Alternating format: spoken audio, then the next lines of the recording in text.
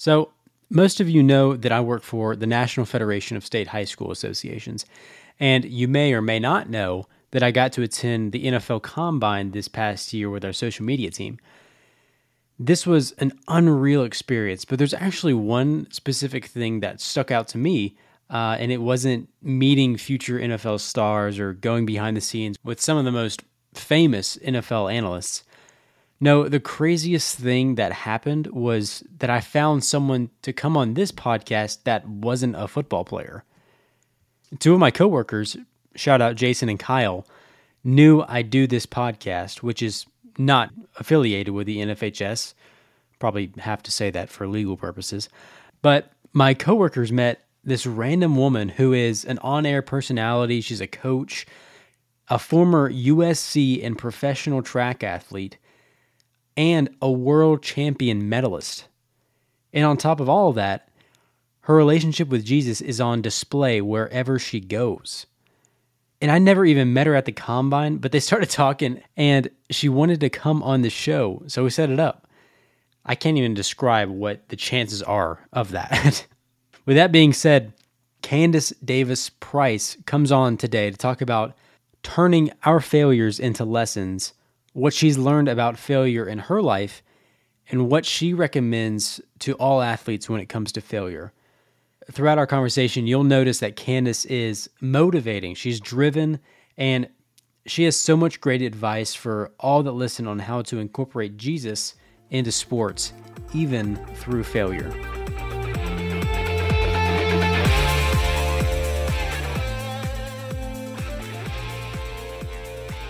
Ladies and gentlemen, welcome back to the Competing for Christ podcast. I'm your host, Ken Burke, and today we get to talk to Candice Davis Price. Candice, thank you so much for coming on the show. How are you doing? I am fantastic. It is 68 degrees in Ann Arbor, Michigan. It has been cold, so I'm excited that it's warming up in the Midwest. Absolutely, yeah. As someone that now lives in the Midwest, I thoroughly agree with that statement. But we're all finally starting to thaw out a little bit. Oh, goodness, I know. But finally. Candice, as we get it going today, can you please share some of your background as an athlete and as a Christian in sports? Absolutely. So I was truly blessed with this talent, and I've always been very grateful for that, and I've always recognized that. I like to think, I guess I could have done anything in the sense that if there was a will, there was a way, and I was deemed this real hyperactive, energetic, what they call nowadays ADHD. And I just got an opportunity to get out there, beat up on the boys when I was in elementary school. Somebody recognized my talent and was like, yeah, your daughter's pretty good. My mom's like, I'm just trying to get her to clean her room. And my mom was really the one that was like, well, maybe this will be a good way to get the energy out. And it ended up being track and field. So I say that to say, I feel blessed as an athlete. I would have loved to do anything. Track just kind of was the best way to beat up on boys and get the energy out. That's awesome. That is so awesome. And I would love to just know, more of your background. Obviously you went to USC, but how was that journey for you from USC to competing nationally and internationally? Right. So growing up in Ann Arbor, you get a little bit of that professional realm already. So I went to high school at Pioneer High School, directly across the street from the big house. I grew up, maize and blue was like life to me. Tom Brady was a quarterback at the time. We're like, who's Tom Brady? Wow. That guy? Yeah. So it became, my grandfather's had tickets to the games for like over 45 years. So that was like indoctrinating me in the culture, was like being an athlete. And looking back, I don't know if it was so Michigan as it was being an elite athlete. So that was something I was kind of always striving for. And it was in my backyard. So it was a little bit more normalized. So I ended up being really good in Michigan, which is difficult to do in Michigan. As we discussed, the weather is never good for track and field until like August when the track and field season's over. So I was able to run in sleet and snow, pretty fast times, which caught the eye of the West Coast, because they're like, wait, if she's running similar times to our athletes who have sunshine all year, and it was really that grit of being in cold, snowy weather. Not to mention, I woke up at 5 a.m. to go to seminary in the morning, which is like a Bible study, and that was 4 years. I spent a lot of time drooling in Isaiah. And if it wasn't for like three different seminary teachers, I'd still be trying to put that together. So that was a big push too. It was tough to practice all day, train all day, get up and go to church in the morning, and be enthused about everything you were doing. That just kind of springboarded me into USC, which presented some incredible circumstances and also some very challenging circumstances. Yeah, absolutely. And you just mentioned seminary right there. How did your faith play a role as an athlete? It became almost addicting in the way that I was obsessed with obedience. And I just credited my success to being obedient because I'm like, am I really that good? I mean, all of us athletes are, am I really that good? Am I that fast? Am I that? Those self-doubts. But I'm like, well, if I go to seminary and I go to Sunday school and I do these things, that kind of gave me, that competitive nature as well. And I felt good about doing it. And it just made me whole. I've seen on a lot of your podcasts that people say it made them whole. And when you're young, you don't know that it's making you whole. You're totally taking the gospel for granted. You're taught, how Jesus is his pillar, but it's not really until you lose that do you recognize how great that is. So I had a mother and a grandmother who physically drugged me out of the bed to make sure I went there. And that did give me foundation. But as we've discussed later on in life, when that kind of started, I started to steer the ship a different way. I didn't realize how important it was. What was, you obviously you went to USC for track and field. What was the most difficult part of that journey for you? The most difficult part would, looking back now as I'm so mature and have it all figured out, wasn't staying true to myself. I wasn't really into the partying in the sense that I like to be the life of the party, but there wasn't really the drugs or the alcohol, the late nights. It was really like the consistent routine schedule I had, the going to seminary, the going to Sunday school. I think I mentioned they have a student ward at USC's campus, and they're like, if you have 80% attendance at USC, you get to park in the campus for free. Well, if anyone knows about parking in LA, that's a life. And that still wasn't enough for me to get there. Just not making the right choices and hanging out a little bit too late. You get a sense of guilt that we should, as we all know, going to church can sometimes pose some challenges that are imaginary. We put those boundaries on ourselves, and it was tough because I'm in a perfect situation. I have a track scholarship. I'm at an elite school. I got a church within walking distance. Why can't I put it together? And definitely poor choices led me to some challenging times, which fighting out of those gave me some real pinnacle moments that I look back on. Yeah. You say you had struggled with you at USC and, you flunked out, or you had to leave, I should say. How was that for you? How did that play a role in you becoming a professional athlete? Yeah, so to just kind of catch your audience up, I pretty much got to USC, thought I knew what I was doing, gained a lot of weight, hung out with maybe not the best. USC football team, they eat a lot more than the track. Let's just say that. And I was there when Reggie Bush and Matt Leinart, so there was plenty to eat. So I fell away from a lot of my routines, and I ended up not making. I was running slower than I ran in high school. What they call now probably was mental health issues. Now, back in the day, we didn't really have those labels. You were just kind of pushing through, and lost my scholarship and was kicked out and had to come back to Michigan. And that was devastating. It doesn't even begin to describe it. Embarrassed, ashamed. You feel like you let a lot of people down, a lot of people that really pushed you through. And there's no Instagram. There's no nothing like instant success. I ended up having to come home, get myself together. My coach was like, yeah, there's nothing here for you. Why don't you try a junior college for a year and then call me back? And I was like, what? Junior college? Not that that's a bad thing at all, but I had already kind of paved the way. Wow. That's an incredible journey. And obviously you came back and you were awesome at being a track athlete. But I think today, like so many athletes, we fail. That's just part of being an athlete, part of this life, actually. And I wanted to focus on what lessons you can learn from failing and from failure.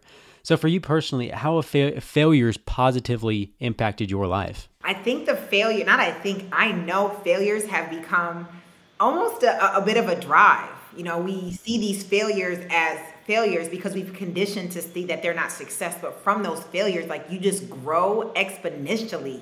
I mean, you are incredible. And I just feel like really that cliche, the phoenix that came from the ashes, you just appreciate your victory so much more. And, redirecting myself back to keeping my gospel center, I was no longer complete. I was no longer whole. And it was just as easy as like, when's the last time I got on my knees and said my prayers? When's the last night I was full of gratitude for what I already had? And it was like, as it was slipping away was the only time I realized how much the Lord had blessed me. So you had a little bit of guilt and shame when you're like, man, I'm not even out here living real bad. I'm just not saying my prayers.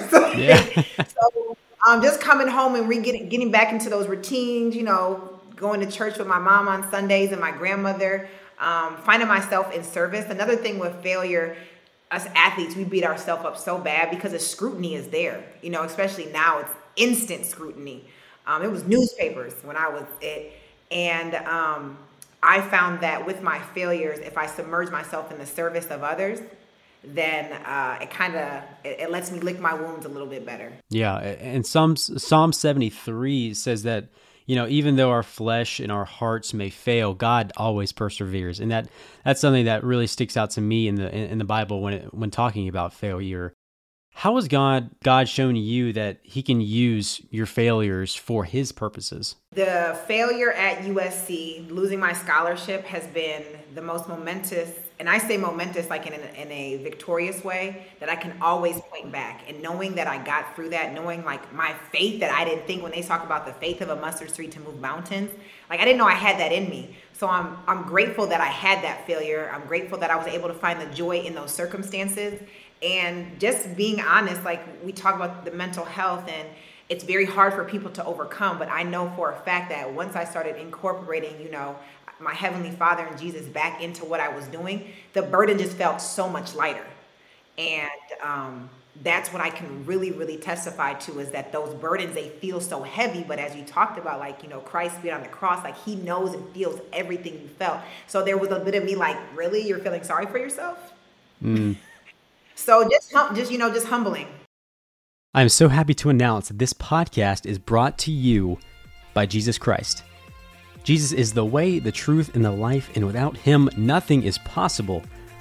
He continues to help this podcast, and it would not be where it is today without His grace, His mercy, and His love. You can find Him at bible.com, especially in verses like John 3:16, Romans 5:8, 1 John 4:19, and really the entire thing. But make sure to go find Him, because He is the only thing in this world that will satisfy you. Do you think having that failure at USC, did it help you become a professional athlete because you learned how to balance that? Oh, for sure. There's, when I coach, I just came from track practice about an hour ago. I'm like, bro, I'm sorry, you what? You need time to go home to do your homework? I'm like, I got kicked out of a whole university, got myself back in with an only 16% rate of a $82,000 private school. There's nothing we can talk about. It gave me a little bit of street cred. It gave me some stripes to be like, you think it's bad? Let me tell you bad. And let me tell you about not giving up. And also, when I called back for that scholarship, He told me no more times than He told me yes. And I kept calling back, and I kept calling back. I kept calling back. He's like, and it wasn't a cell phone. You're calling the office. You're calling the USC office. Yeah. But God has He's lightened my burdens. And when I see others that they're not very Christ-centered, and that's no judgment, I'm just like, you're doing it the hard way. It's already hard without being whole. So, use the atonement that you have. Yeah, that's so crucial in your walk with Jesus, because you can try as much as you want. You can try as hard as you want. But if you don't surrender to Jesus, I mean, nothing else will ever satisfy you. I think I talk about this all the time on the podcast. If your identity and your worth isn't found in Jesus, then what you do as an athlete will never add up to anything that could happen with Jesus. And not to mention the gift, He gave you this gift to be an athlete. So you think you're dunking, you think you're running fast, you think you're hitting spikes and, pars. Like, He will shake the earth real quick and you'll look real goofy.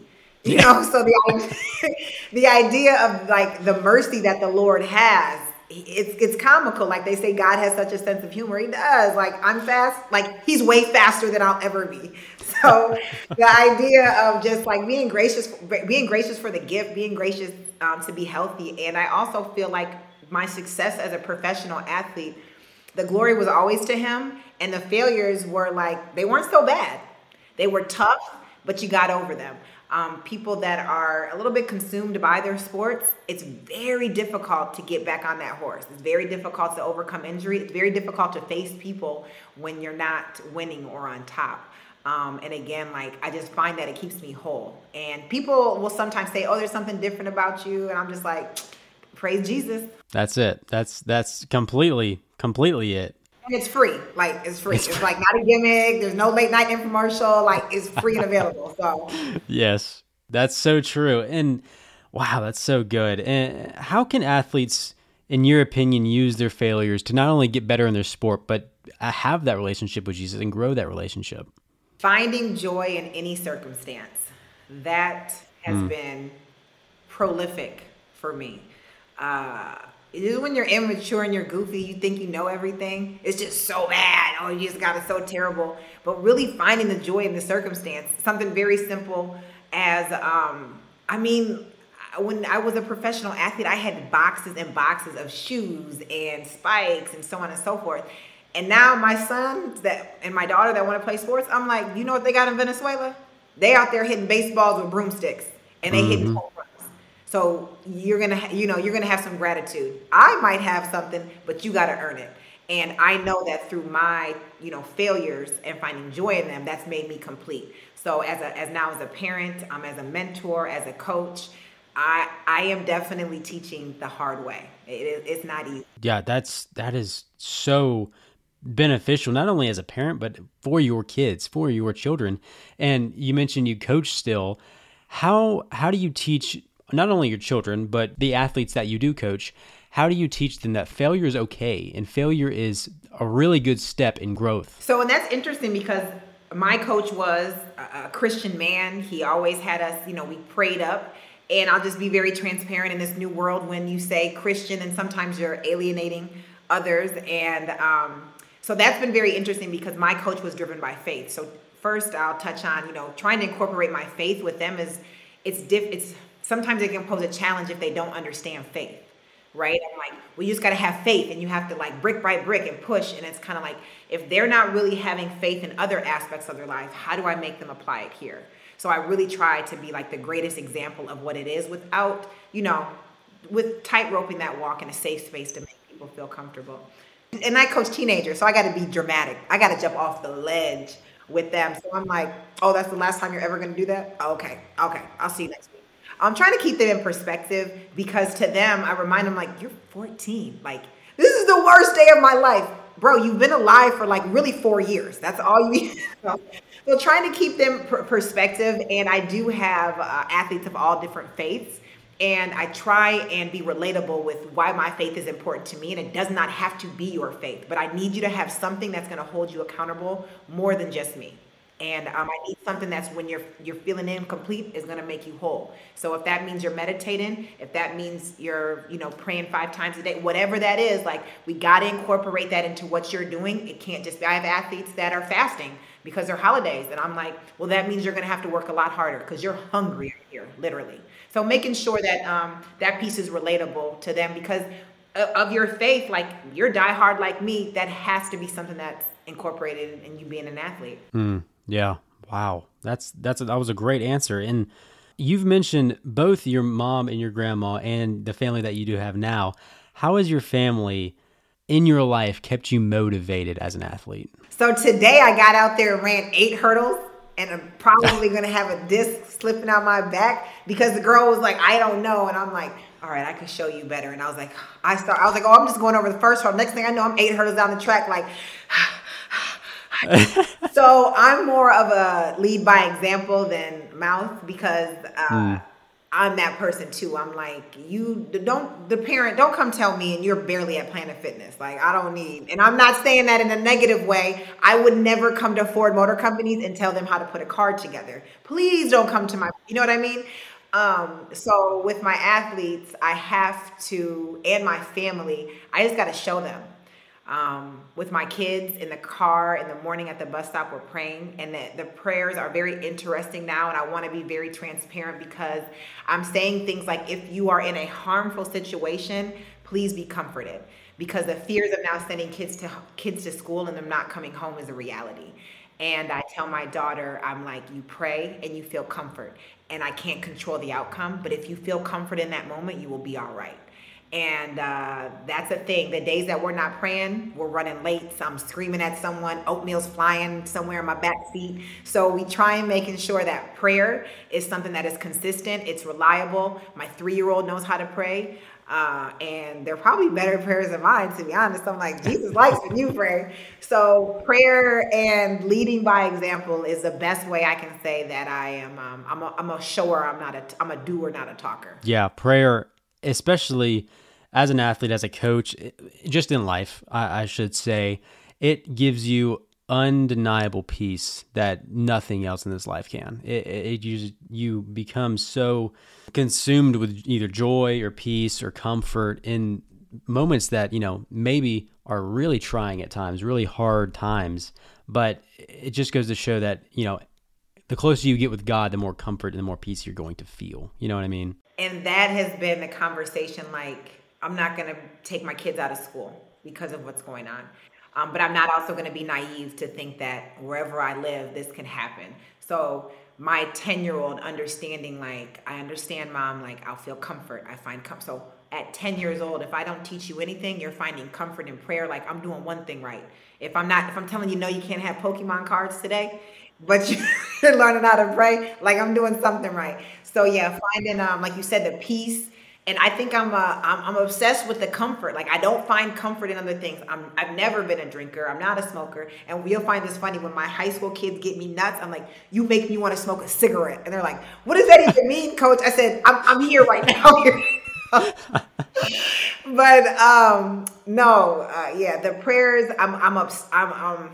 It's healthily. It's an addiction to. I need that comfort. I need it. I do feel lost with it, and because I've had some poor choices that I've made, I know getting off that, steering the ship a different direction, I'm not trying to go back there. I'm not interested in testing the waters of, and I'll just be fair, like, the adversary has power on this earth, and it is his job to destroy, and it is his job to deceive and to lie. So the closer you get that way, it's just hard to get to that light, and I'm like, nah, I'm cool. I'll stay prayed up. You need 10 times a day? Let's go. I'm down. That's so good. It just shows maturity in your faith too, and just shows that no matter what happens, I think you're going to be so comforted and so peaceful because you do have that dedication and that faithfulness, I should say. But Candice, this last question I had for you, it really just ties in everything, because obviously you described it a momentous failure in your life. How do you teach college athletes? Do you give any guidance to college athletes nowadays on how they can use failure and turn it into glory, or turn it into something that's so good for Jesus? With the college athletes, it's the same but different in the sense that the high school athletes, they're 14, so they've not lived very long. But with the high school, at my college athletes, I'm able to now remind them of what they've overcome being a high school athlete. I remind them, and I say this in a professional way, that I'm a really good coach, and I've prepared you in things outside of athletics. I've prepared you, hey, maybe, a parent gets sick, a grandparent dies, something traumatic happens, go to your faith. A lot of my athletes have found a lot of comfort in journaling and getting their thoughts on paper and then reflecting them later, because I'm just like, when you get to the NCAA final, no one cares about your feelings. You're in charge of that. There's no asterisk next to your name that says, oh, Candice Davis had a tough day, she forgot to say her prayers.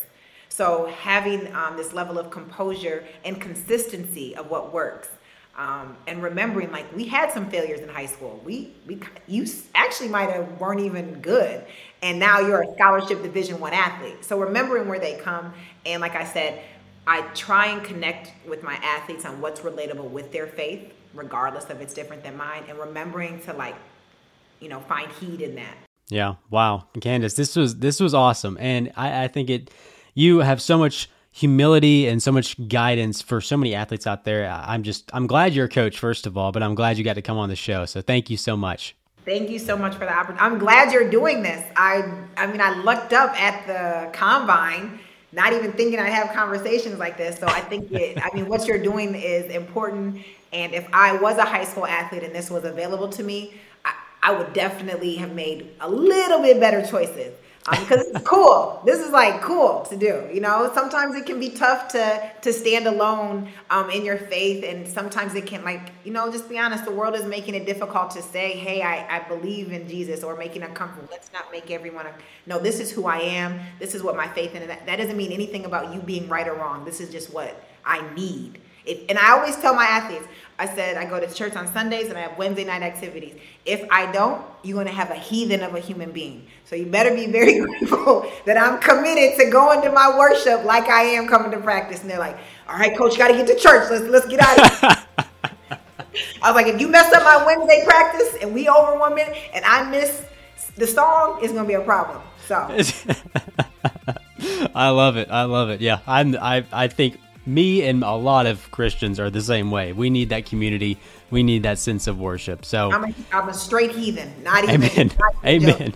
Don't catch me on the streets on a non-church week if I overslept. Don't do it. Wow. Candice, this was awesome. Thank you so much again. I really do appreciate your time today. Oh, it's been incredible. Thank you for what you're doing. For all the listeners out there, please make sure to share this episode and subscribe to the show. It means more to us than you know. If you don't get anything else from this, just remember this. Jesus loves you, and he's going to fight for you no matter what. Talk to you next time.